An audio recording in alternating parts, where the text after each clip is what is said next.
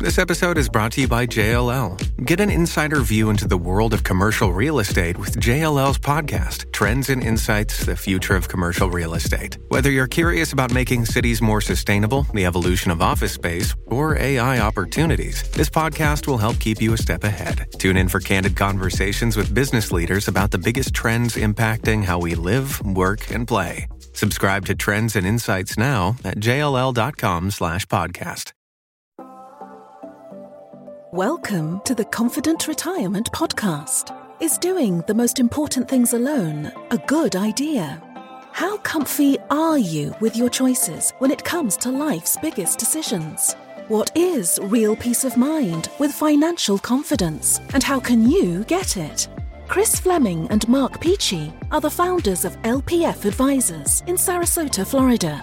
On the show, they bring together the best and brightest minds to share with you how to have a more confident financial picture.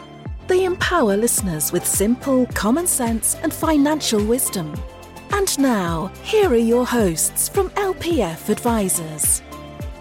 Hey, I want to welcome everybody to the Confident Retirement Podcast. I am your host, Chris Fleming, and today I have the honor of welcoming Wendy Meadows to the podcast. Her self-named family law practice serves clients across Maryland. Wendy is a compassionate, results-oriented advocate helping clients navigate some of life's most difficult decisions. She is also a skilled mediator and a collaborative law attorney with a special focus on life after divorce. There is life after divorce. Wendy, thanks for being here and welcome to the show. Thank you for having me. Yeah. Okay, let's jump in. We're going to have some fun. So you have kind of an interesting background. Why don't you take me through how you got where you are today? And what part? As being a lawyer or being a solo practitioner? Yes. Or either. It's you're free to go whatever direction you want. Awesome. So I went to law school with sort of a real reason, and sort of, I'll tell you the real reason that I really haven't. Literally, I was an English major. I was an English major, but I did not want to be a teacher. I started off as pre-med, like, the rest of my college did as well, and did not want to take organic chemistry like most of my college. And I'm like, what the heck am I going to do with this degree? And I remember the morning very clearly. I woke up one morning and I said, I'm going to be a lawyer. I'm going to go to law school, and I'm going to go to American University. And from that point forward, I did everything I needed to do to go to American University. I got in, thank goodness, and become an attorney. And if I had to think really like, okay, well, Wendy, what caused you to make that decision other than just waking up one day? So I'm a child of divorce. And I really think I wanted to figure out a way to help other kids who, their parents were going through divorce, and making sure they had a voice in the process. So even though it seems like it was just like I woke up one day and decided, like, it sounds sort of silly, but no, I think there was something more behind it. And it was I wanted to help kids in this process. Okay. So now I was going to ask you this later, but this is a good segue. So do you feel like that was the deciding factor in what your areas of focus are for your practice? How did you come to that decision? Sure. So it helped me narrow it down. So I was telling a friend recently, and I will be extremely transparent. I got to law school saying, I'm going to represent children. I'm going to be a public interest lawyer. It's going to be great. Very quickly into it, I realized I don't know if I can pay off my law school loans and do all those things, being a public interest attorney. And we didn't have the same loan debt forgiveness that exists today back when I went to school. Right. Then I got caught up in it a little bit, like saying, oh, maybe I should work for a bigger firm. So when I was graduating law school and looking for a job, this was in 2005, it was also extremely hard to find a job, extremely hard. But I had narrowed it down to two areas of practice that I thought I would like. Tax being number one, because I like numbers. I've always liked numbers. I like crunching numbers. They're fun to me. I like the tax code, actually. I would write in my cover letters trying to get a job saying the tax code was like a Jane Austen novel, where like the commas and the semicolons and everything else, there signals something else to us. That I did not get a tax job, but I did get a family law job. And I, like I said, whittled it down to those two subject areas. I was lucky enough to get a family law job in a small firm in Towson, Maryland, and that's how I began. Okay. At heart, you like to nerd out on that tax stuff, I guess. Okay. I have those moments too. Makes me happy. Yeah. All right. So if you could go back in time, maybe give the younger you some advice something you know now that you wish you knew when you started out? What do you think that might be? I don't know if it would be advice as much as like a high five that she's doing something right, which is to trust her instinct. For whatever reason, and I don't know where this came from, but I was very good at trusting my instincts from pretty much day one and standing up for myself and advocating for myself. There's one place I wish I did it a little bit more. And I had a funny situation happen to me, I'd say 18 months into my career as a lawyer. And I was trusting my instincts and I was raising my hand saying, this isn't right. I don't like this. This isn't right. It was about a case that I was involved in at the time. Okay. And my instincts were correct. And I guess I could have voted with my feet at that time and said, well, I'm out. And I didn't. But to really tell her and go back and saying, you're doing a really good job using your voice, continue to do so. If something feels not right in your gut, continue to trust that. Yeah, that first instinct. There's a lot of, belief around that. And then some people don't put a lot of weight in that. And I don't know, I tend to be on the side with you where you should trust the first instinct and go with your gut. That's well said. I like that. Okay. So maybe you pick the areas of your focus for your practice. Do you have an ideal client that you like to work with? Maybe describe that. Sure. Well, I will tell you, and my website probably doesn't reflect it, and I need to update my website. I have shut down the spigot of litigation. I am done litigating. I am not taking on any more of those clients. I have one case left. May will be my last litigation case. I will still represent children because that's why I went to law school. So I'm still something in Maryland called a best interest attorney or a child advocate, but I'm no longer representing moms, dads, husbands, wives if the case is going to trial. So, but an ideal client now, my favorite way of practicing law is being the mediator. Okay. So when I serve as mediator, the ideal clients would be two parties who still love one another in some ways, and they just want to achieve a fair resolution. Sometimes the parties don't love each other at all, and that's okay too. But again, they are looking to achieve a resolution. They are capable of making what I say business decisions. I think in family law, we have a lot of emotional decisions and business decisions, but they're both capable enough of making business decisions and seeing sometimes being done is better than perfect. So I can help them move on. I really enjoy those types of clients. I also really enjoy clients that are like fun and energetic. And it might be even like with a post-nup. I've been doing several mediated post-nups where the parties have been married for X amount of time, but they want a post-nup. They want to stay married and they want to be creative in how they draft that. And actually, those are a lot of fun because they want to stay married. They're still happy. And it's a way of ensuring their happiness 10 years down the line, like making some hard decisions now that might come into play 10 years later. Okay. So any sort of mediation case, really. I like what you said there. Sometimes being done is better than being perfect. You can really get caught up in the minutia and focus on maybe one particular thing that is keeping you from being done just because you want to be perfect. And it blows the whole thing up. It really does. I'm sure you have experience with that. Okay. So maybe you mentioned some things there. So maybe just on a high level, differentiate what litigation and mediation is. I mean, I know, but maybe for the listeners, what the big differences are there. So litigation is where, let's pretend wife comes to me and wife says, Wendy, I need a divorce and I need your help. Sometimes she might say something like, I want to take him for everything he's worth, or he's a total narcissist, or these are the things we hear all the time. Or, I'm really scared. I'm really scared. He's going to run away with so-and-so. I don't know what to do.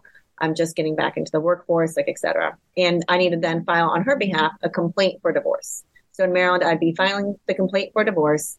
Then we would have to use a service processor to then serve husband with the complaint. He files the answer, and then we're in litigation.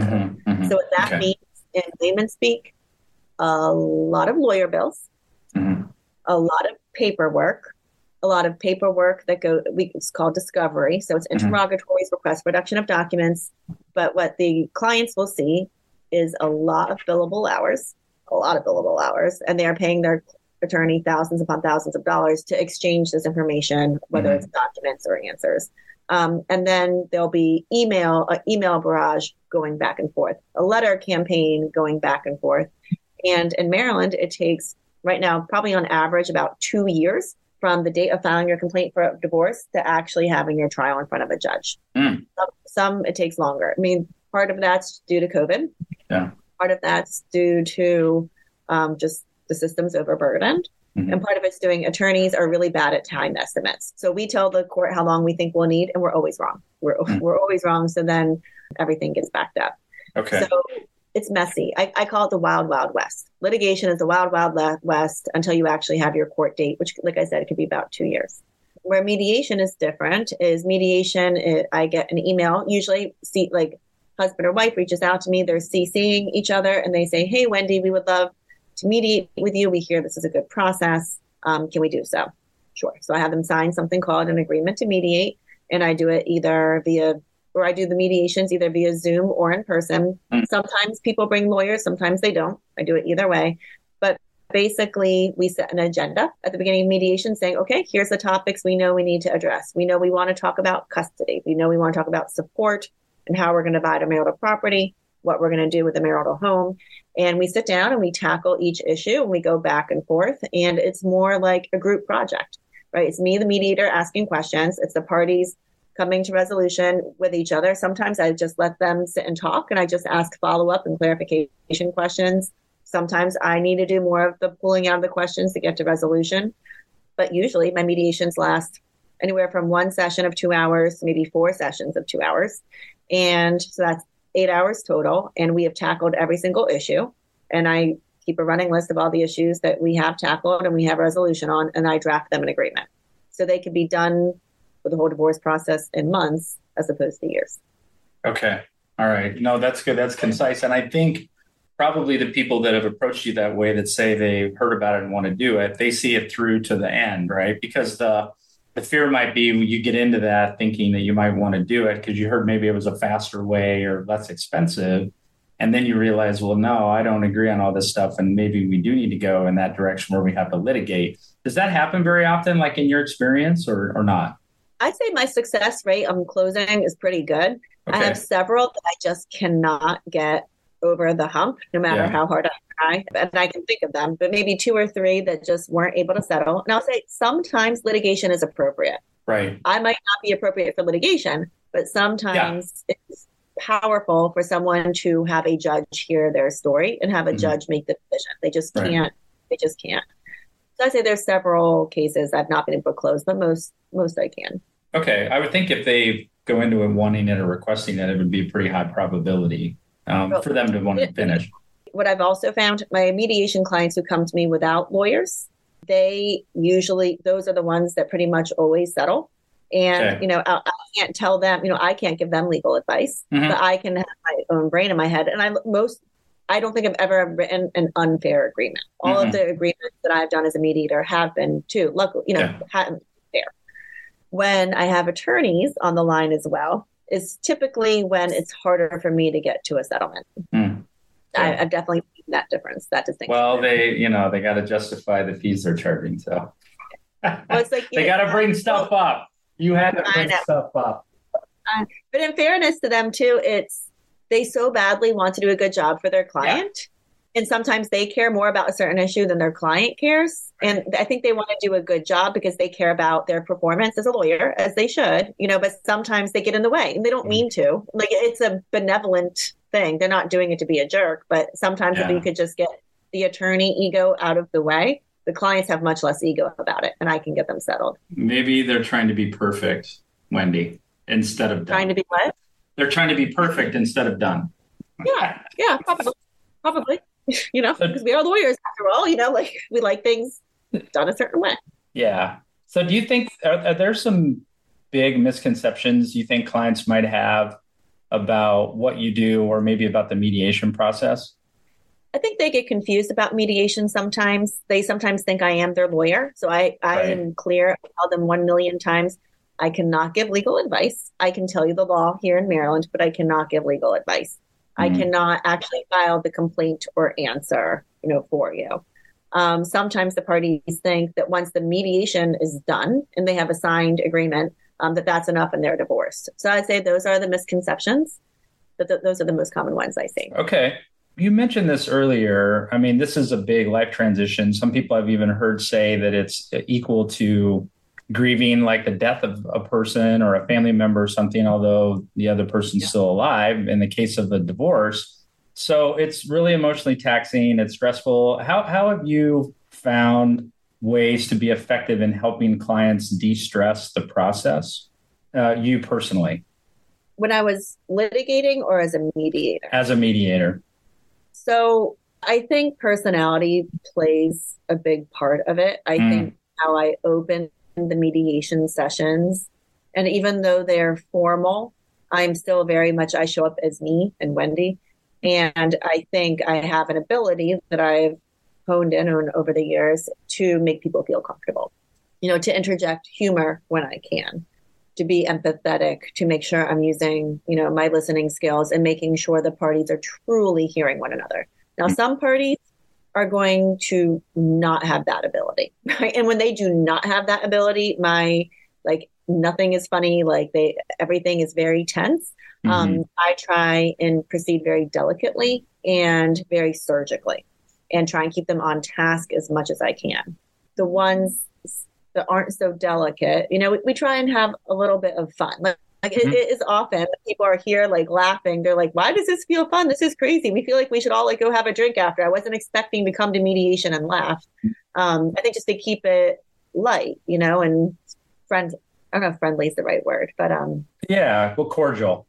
Yeah, yeah. Right. It doesn't have to be stiff.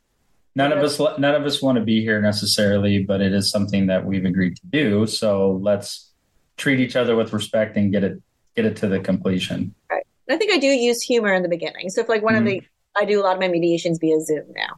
And so I always explain the two cornerstones of mediation, which is it's voluntary, everyone's agreeing to be here, and it's confidential.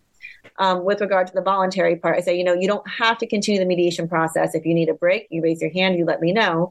But what I used to be able to say to people, this is my spiel, what I used to be able to say to people when they were here, please don't leave. I don't want to run chasing you out the door. But now that we're here on Zoom, I ask that before you hit that little red button on the right side of your screen, you raise your hand and you tell me you need a break. And that always makes people, you didn't laugh at that, but it's okay. But everyone always laughs at the not leaving, hitting the red button.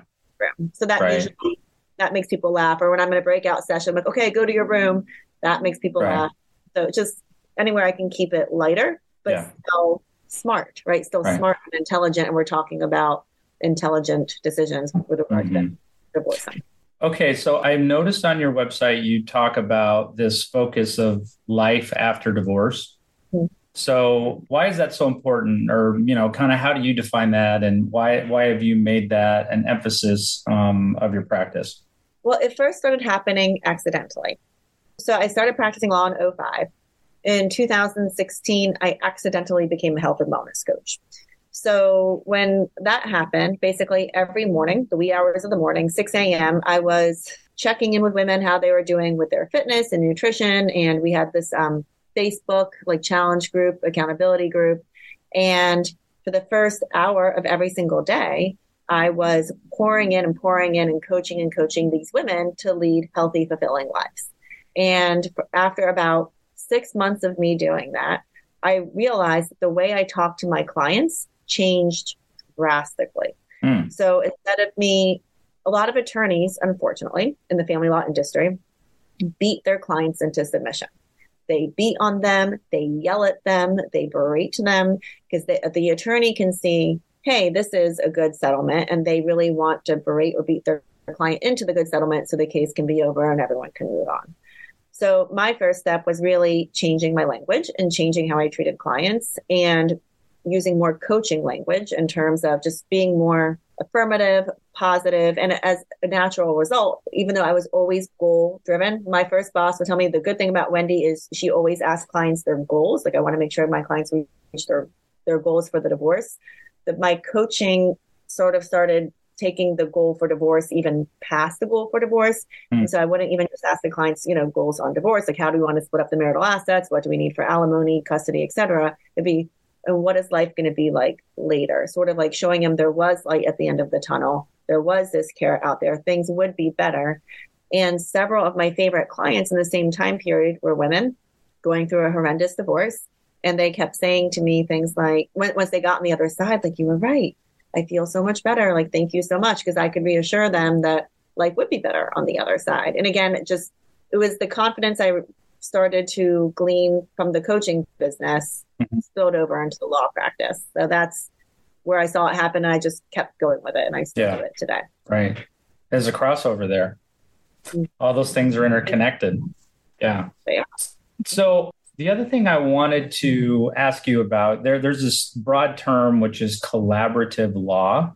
Maybe you can just like briefly define that on like a 30,000 foot level. Sure. So collaborative law is another way to resolve your divorce dispute. So it's not mediation. It's not litigation. It is having collaboratively trained professionals. Like we have like a governing body, right? And we have to be collaboratively trained. And what I like in that too is each party has hired a collaboratively trained attorney.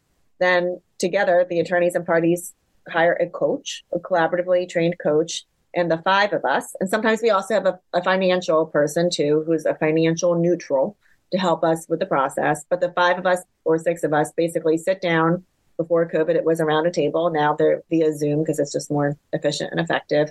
And I liken it to like if you were getting your MBA and you had a group project where you had to create a business or make sure the business was operating efficiently. It's the same thing, but for divorce. So where the five of us sit around the table from day one, say, okay, what can we do for this family and make sure this family is running as efficiently as possible once the divorce is over.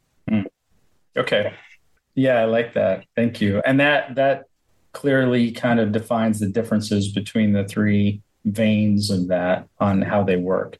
So I'm curious then, going forward, it sounds like you've gone through a lot of phases or changes with how you practice law and what you've chosen to do. You're now no longer doing any litigation. So what do you see as maybe the biggest opportunity for you in your practice going forward?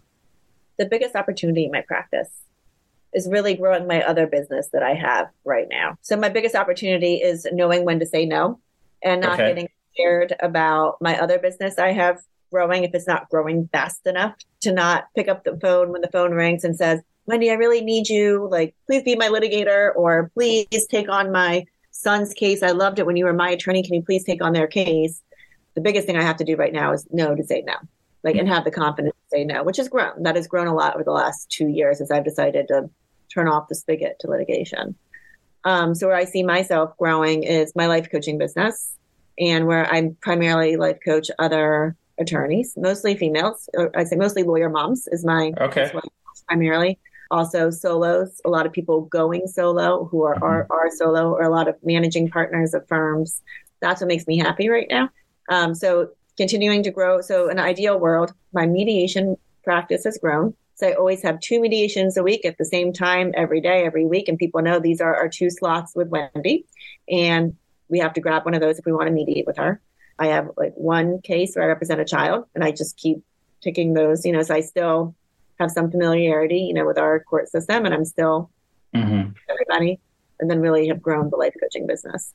Okay. Awesome. And maybe on the flip side of that, Wendy, what do you see as the biggest maybe challenge or obstacle? Something that you want to overcome or that you'd like to get past to move to the next level? I've gotten past so much in the last 3 years. I'm trying to think what else I need to go. Haven't we all? I've shattered so many self-limiting beliefs, right? Like so many. So what do I want? And I like an infinite amount of self-limiting beliefs I've literally shattered I've said literally a lot, but the last 3 years. So what would I want to get past? I don't know. I want to give you a good answer. Like I would have had an answer 3 months ago, perhaps, or 6 months ago. Or I know what my answer was 5 years ago. Well, maybe give me an example of something that you recently overcame, right? Right. So maybe in the last 6 months or the last year. Sure. Last year, as when you're starting any business, like what if I'm not good enough? What if I'm not a good enough coach? What if I don't have what it takes? But the imposter syndrome, is that what that is? I think is what it's called. Yeah. Imposter syndrome, or just like never feeling enough. Yeah. Right. Mm-hmm. And then I had an opportunity recently where I had a coach, and he was great in certain ways. In certain ways, he was great, but in certain ways, he did not give to me what I know for sure I give my clients. And that was a big aha for me being like, I am the exact right person for the job I am doing, and I do it better than anybody I know. So coaching with him, he's an amazing coach. It just wasn't exactly what I needed, or again, like what I give my people. Yeah. And that gave me a huge boost of confidence. Like, no, my people who are lawyer moms need a lawyer mom. They need a lawyer mom who knows their life. They know, what she's worrying about. They know all the different facets of her life and can really help coach her. I am the right person for that job. 1,000,000%. Yeah. Well, it sounds like you've kind of honed in on a niche there where, like in our business, we do a lot of niching from an acquisition standpoint of new clients. We've figured out what we're really good at. And then we find those people that need that help. And then they are attracted to us because that is what we specialize in. So that's great. Yeah. It's kind of like a specialist from a medical standpoint or, something like that. Okay. So I'm curious, kind of wrapping up our conversation, if you could give us one piece of advice, maybe for ourselves on resolving conflict in our own lives, what do you think that would be? Well, I do this I did this the other day with my kids. I have 2 kids, little kids, and I work on conflict resolution all the time with them, and they let me practice skills all the time. All the time. But I think the best possible thing any of us can do is do our best to have an out-of-body experience, step ourselves outside of our feelings and thoughts and frustrations and emotions and facts that we hold on to as facts, and out-of-body experience, step outside, step into the other person and say, how are they seeing it from their perspective? If I am this person and I know this person, I love this person, or I used to love this person, and I know how they tick, how are they viewing the situation? How are they viewing it from their own standpoint? And then you can be like, I got it. And realize, okay, this isn't about me. Their decision or what their thoughts and feelings are has usually nothing to do with me. It has, how they're viewing the situation. That's how they're viewing it. And then once you have understanding from where the other person is coming from, even if they haven't treated you right, even if it doesn't make sense to you, but you understand how it makes sense to them, I find it's it brings it down from level 10 stress to maybe level 4 stress. Yeah. Just having that understanding. Yeah. And then your response is probably different too, once you've gone through that exercise. Of course. Yeah. Okay. That's very well said. I like that. There's probably a big need in the world for more of that. All we seem to do is get people worked up, but I guess that's good for you because you can teach them the technique and then that'll help them. I try. That's why I'm also trying so hard to teach my kids young, so hard. So it doesn't always work. Yeah. Well, it also depends on the stage they're in and the age they are. And you got to go with what you're working with. Exactly. Okay. So if people want to learn more about you, contact you, what's the best way for them to do that, Wendy? Well, they can follow me on LinkedIn. So Wendy S. Meadows on LinkedIn, or visit either of my websites. So one is wendymeadowslaw.com. The other is wendysmeadows.com. And then they can learn more about me there. Okay. Awesome. Listen, I want to thank you for being here with me today. It's been a really good conversation. I'm very happy to spend the time with you. And I want to thank everybody for tuning in, watching the Confident Retirement Podcast brought to you by LPF Advisors, where we're hoping to raise the personal and financial wisdom of everyday people to another level, one show at a time. Thanks, everybody, for tuning in and listening. Be well. Take care. Wendy, thanks again. Thank you so much. You've been listening to the Confident Retirement Podcast with Chris and Mark from LPF Advisors. For more information on them and retiring confidently, please visit lpfadvisors.com. If your ears are pleased and your mind is now at ease, do share the program with your friends and subscribe wherever podcasts are found.